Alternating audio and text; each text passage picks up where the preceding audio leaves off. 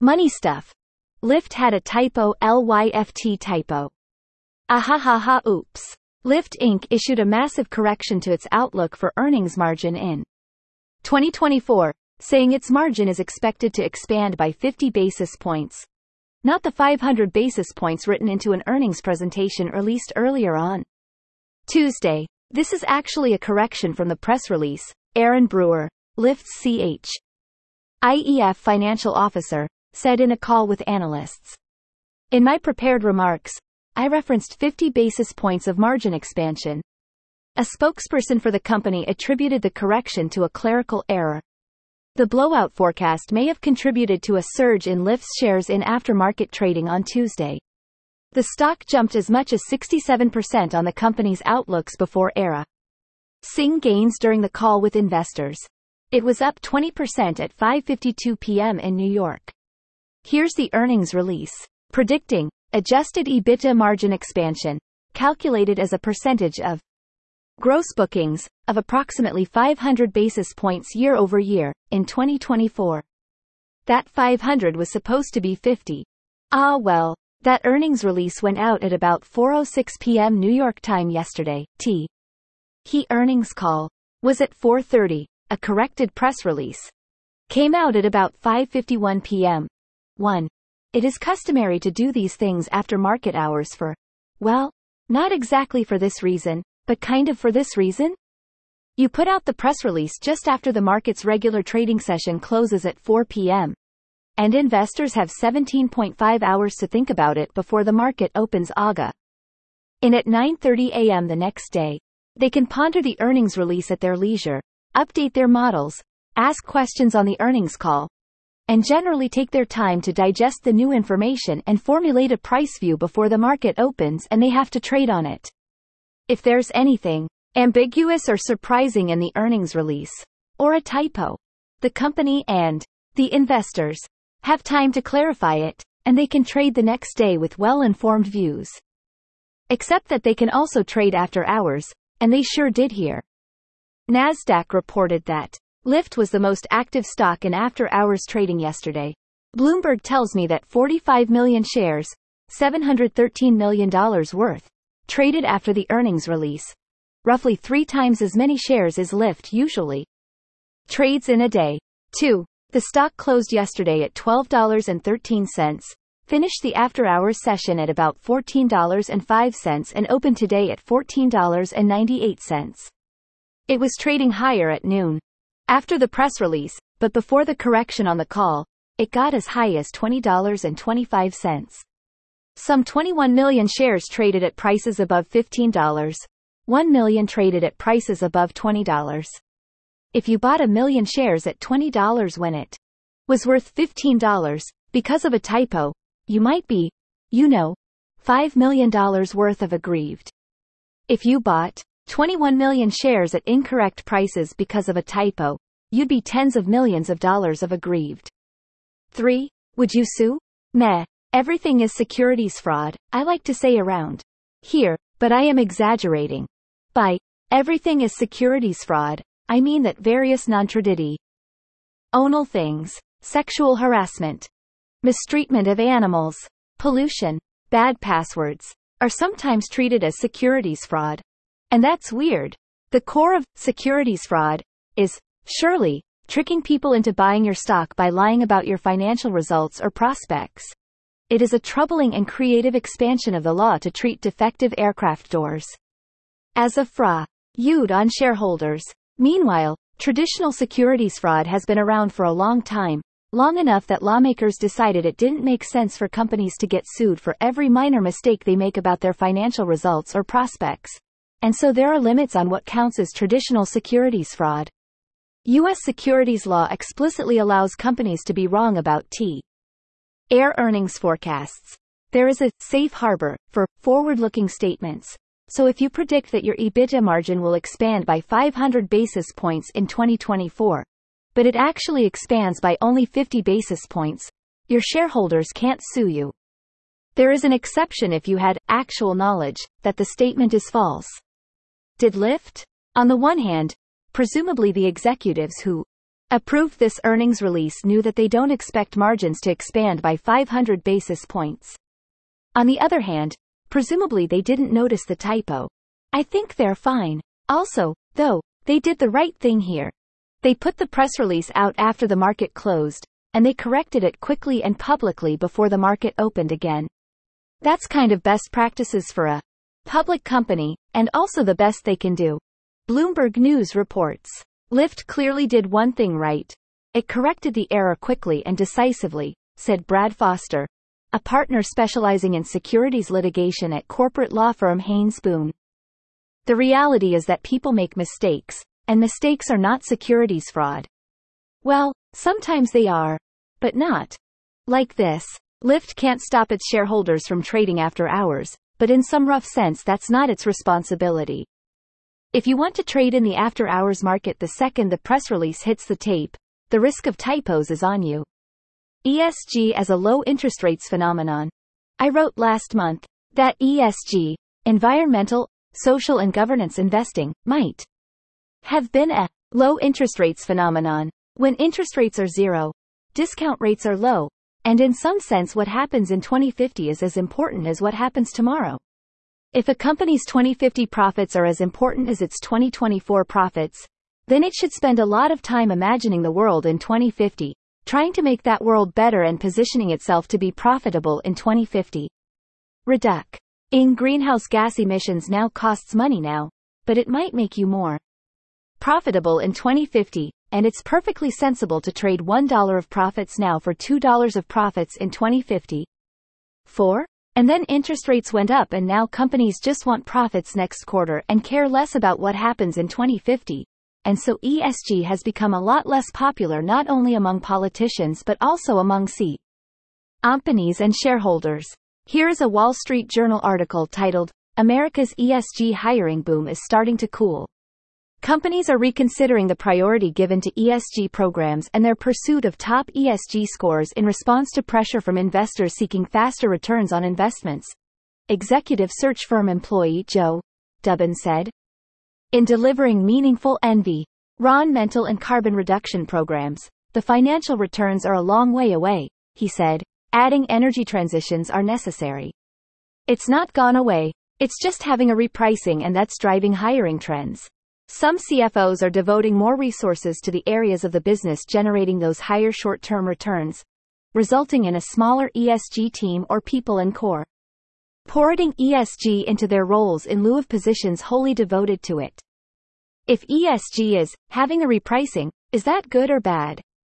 Well, if your view of ESG investing was that it was essentially altruistic, then you will be annoyed that investors pretended to care about the earth a few years ago and now care only about the bottom line. But to be fair, the investors never really said that. The explicit pitch for ESG investing has always been that ESG-focused investors want to maximize long-term returns, and they consider ESG factors as part of their value-maximizing investing process. Climate change will cause the world to phase out fossil fuels, so we want to limit our fossil fuel investments and buy companies that are ready for that transition, is the typical argument.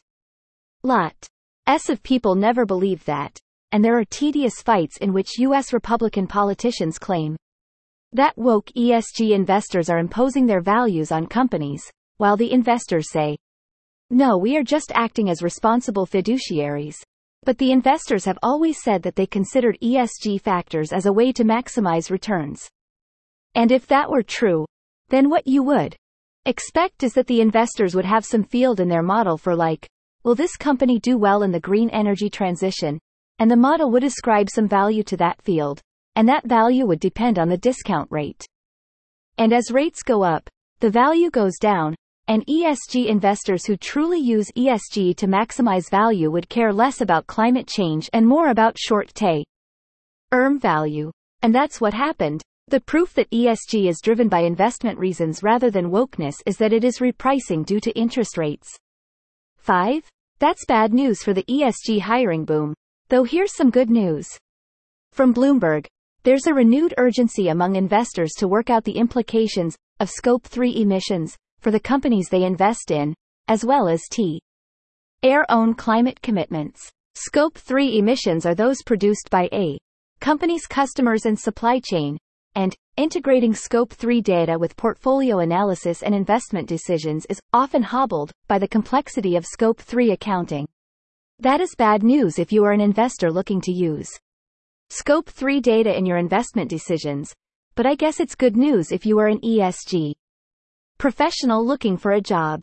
In financial services, complexity is good for business. 2 and 20. My crude model of the hedge fund industry goes something like this. 1. The classic old-school hedge fund is run by a charismatic manager who seems to have skill at picking investments.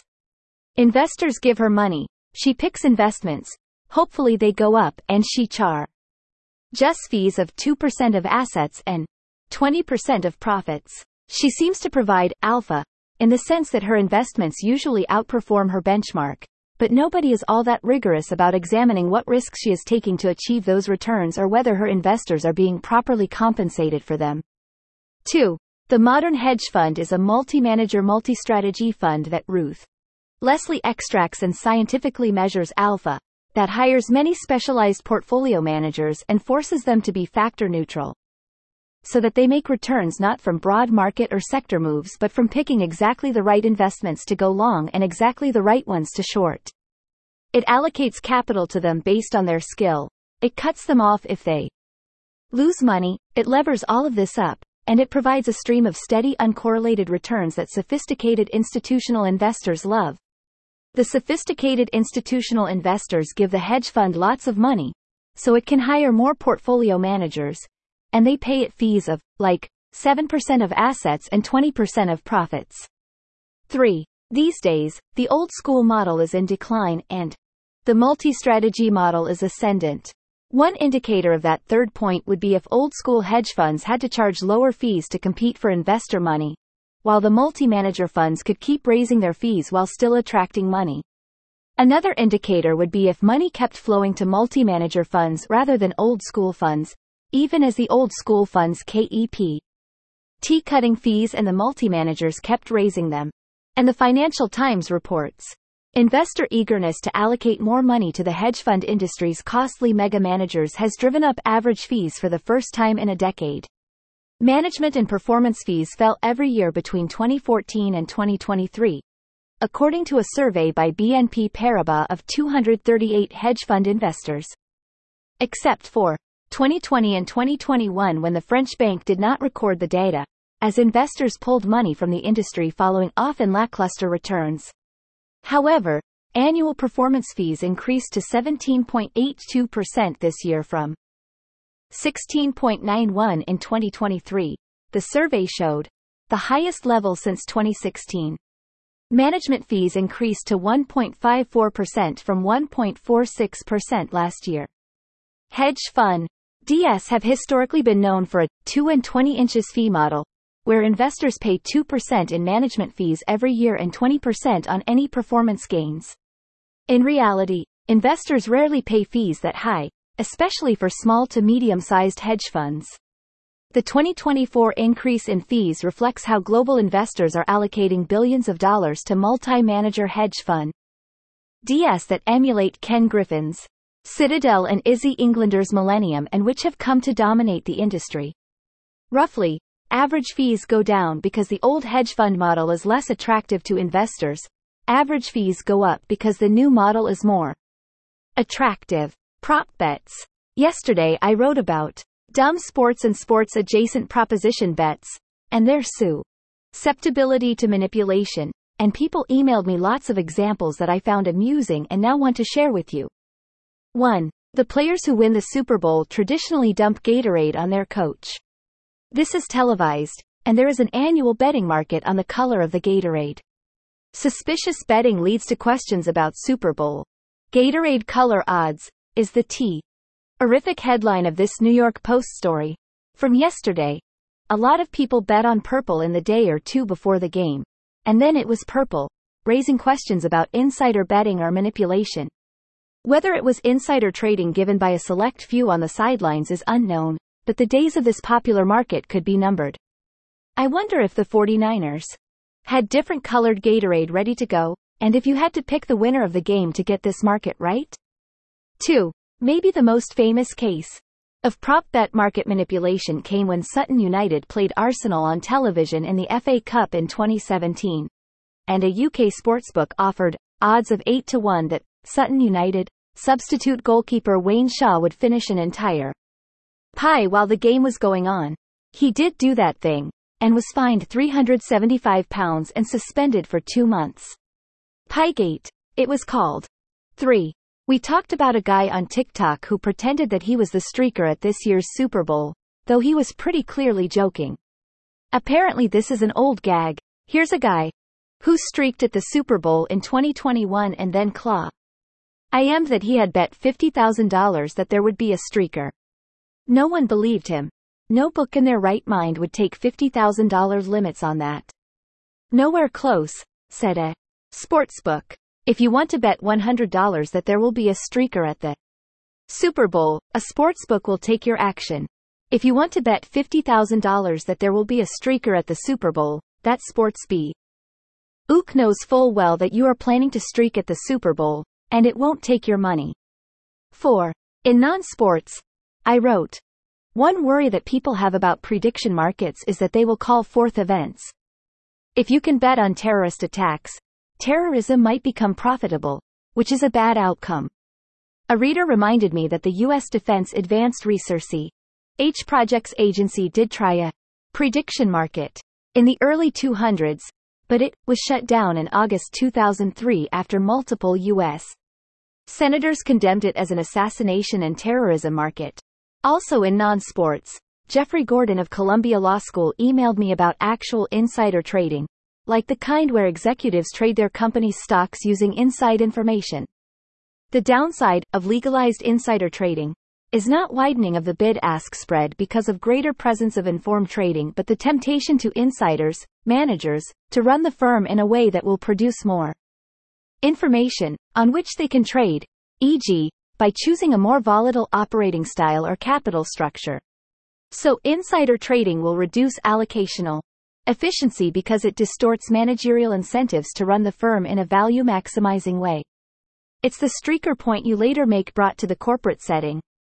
Right, if you are the chief executive officer of a company and insider trading is legal, you will. Well, you'll buy a ton of stock. You'll put out a press release saying, our margins will expand by 500 basis points next year. The stock will soar. You'll dump the stock. You'll put out another press release saying, whoops, typo. You'll make the stock as volatile as possible, because you can make more money predicting, causing stock moves, and trading ahead of them, than you can from running the company well. Mob insider trading. My general opinion about insider trading is that you shouldn't do it, but I know my audience. Not to flatter you too much, but you probably have better ways of making money than insider trading. Ways that do not have a high probability of landing you in prison. If you have an otherwise successful, lucrative, legitimate career, why ruin it by engaging in insider trading, a crime where enforcement seems to be pretty effective? I do, however, have an extra Emily not legal advice exception to this opinion, which is that if you are coming to insider trading not from the financial services industry but from the crime industry, then sure, fine. Why not? Like if you are in the business of showing up at trucking companies with a crowbar and threatening them into giving you 10% of their revenue, maybe you should switch to the business of showing up at Phoebe's with a crowbar and threatening junior investment bankers into giving you the names of merger targets. Insider trading is riskier and less lucrative than many forms of legal financial engineering, but safer and more lucrative than many forms of crime. Anyway, here's this. UK finance investigators arrested 3 London-based individuals on suspicion of insider dealing and money laundering, ramping up investigations into possible links to organized crime. The Financial Conduct Authority said Wednesday it conducted a major operation alongside police over 2 days in February and interviewed 4 suspects, one of whom wasn't arrested. The regulator said digital devices were seized from London residences. The announcement came at the same time as the FCA warned in a separate notice that trading by organized crime forms a significant component of the suspicious trading activity it sees in equity markets. In the notice, the FCA warned that mergers and acquisitions advisory firms should be alert to dealmakers being approached by members of gangs. The watchdog warned that it was likely that junior members of staff were being targeted and that firms should limit their social media references around deals. I assume the gang approach is less like, give me the name of a merger target or I'll break your kneecaps, and more like befriending the junior bankers to earn their trust and make them more complicit in the insider trading. But I really don't know. It does seem like, if you are going to do organized crime, finding an illicit edge in equity trading has to be one of the safer and nicer and more lucrative ways to do it.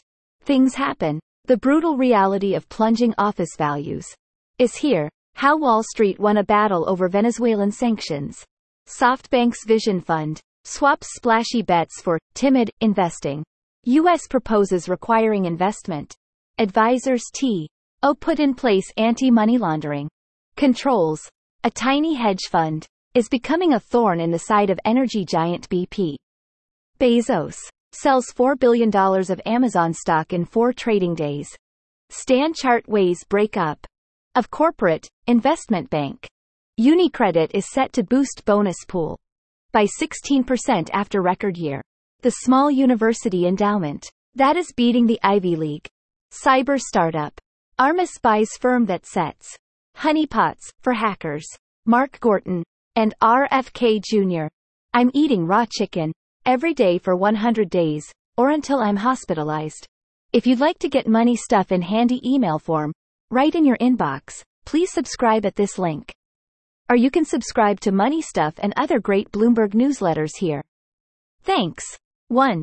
I'm using the accept TED timestamps on the U.S. Securities and Exchange Commission's EDGAR website for the press release times here. 2. NASDAQ reports 48.1 million shares traded after hours, but I'm using Bloomberg's Lyft U.S. equity VAP function and setting the time limits from 1606, roughly when the press release hit, to 2000, the end of the after-hours session, to get 45.2 million shares traded at AV. Olum weighted average price of $15.8428. The HP function tells me that the average volume of Lyft over the last 6 months was 16.2 million shares, $176 million. 3. Crudely, 21.3 million shares changed hands above $15. At a volume-weighted average price of $17.90. So figure those trades lost an average of $2.90 each, the difference between the trade price and the $15 correct price. Times 21 million is about $60 million of losses. The stock traded above $16 this morning, though, so that's a very crude, correct price. 4. ESG stands for environmental, social and governance, but everyone kind of uses it to mean climate-focused investing. Sorry. This form of argument about discount rates maybe also applies to social and governance factors, but less so. 5. I mean, maybe, arguably ESG is also repricing because of the political backlash against it. Like getting this newsletter? Subscribe to Bloomberg.com for unlimited access to trusted, data-driven journalism and subscriber-only insights. Before it's here, it's on the Bloomberg terminal. Find out more about how the terminal delivers information and analysis that financial professionals can't find anywhere else. Learn more. Want to sponsor this newsletter? Get in touch here.